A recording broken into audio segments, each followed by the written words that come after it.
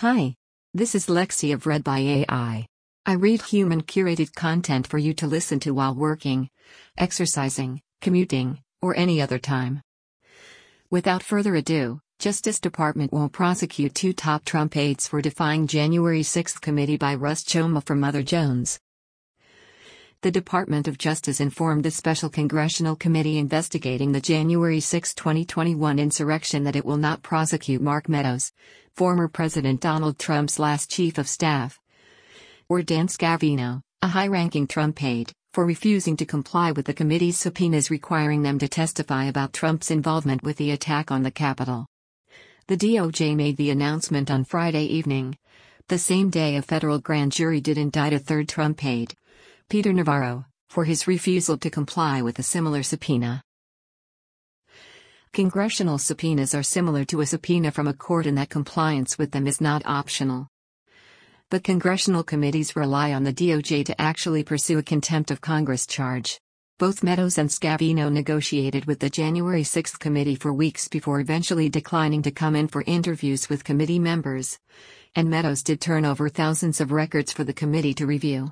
In a letter to the January 6 committee, the DOJ was vague in its reasoning for not pursuing contempt charges against the two men, with a top agency official writing only that based on the individual facts and circumstances of their alleged contempt, my office will not be initiating prosecutions for criminal contempt.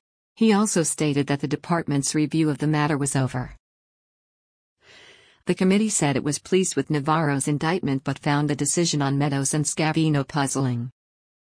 Navarro is an ally of former Trump advisor Steve Bannon, who has also been charged with contempt of Congress for his own refusal to testify before the committee.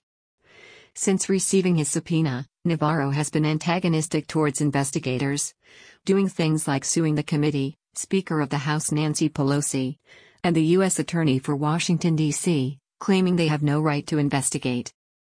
Navarro has never cooperated with the committee in any way, refusing not just to testify, but also to turn over records. Meadows, Scavino, and Navarro have all attempted to claim executive privilege, a rule that shields top presidential officials from some congressional scrutiny, as their reason to not testify. But although Navarro served in the Trump administration, he was not as high in the ranks as both Meadows and Scavino at the time of the January 6 insurrection. Prosecutions for contempt of Congress are rare, but it appears that DOJ prosecutors may be drawing a line based on executive privilege, perhaps giving more credence to claims from higher-level administration officials. Following his arrest on Friday, Navarro appeared outside of a Washington, D.C. courthouse to complain that after openly defying a legal subpoena, and being criminally indicted for doing so, he had been treated by police as an actual criminal. Navarro's arrest also elicited an outraged and rather bizarre complaint from Trump ally Representative Louis Gohmert from Arizona, who went on Newsmax Friday to complain that the DOJ is biased against Republicans because it has dared to arrest people for lying to the FBI.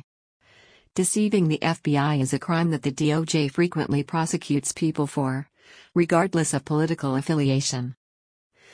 Thank you for listening to Justice Department won't prosecute two top Trump aides for defying January 6 committee by Russ Choma. Please subscribe if you would like.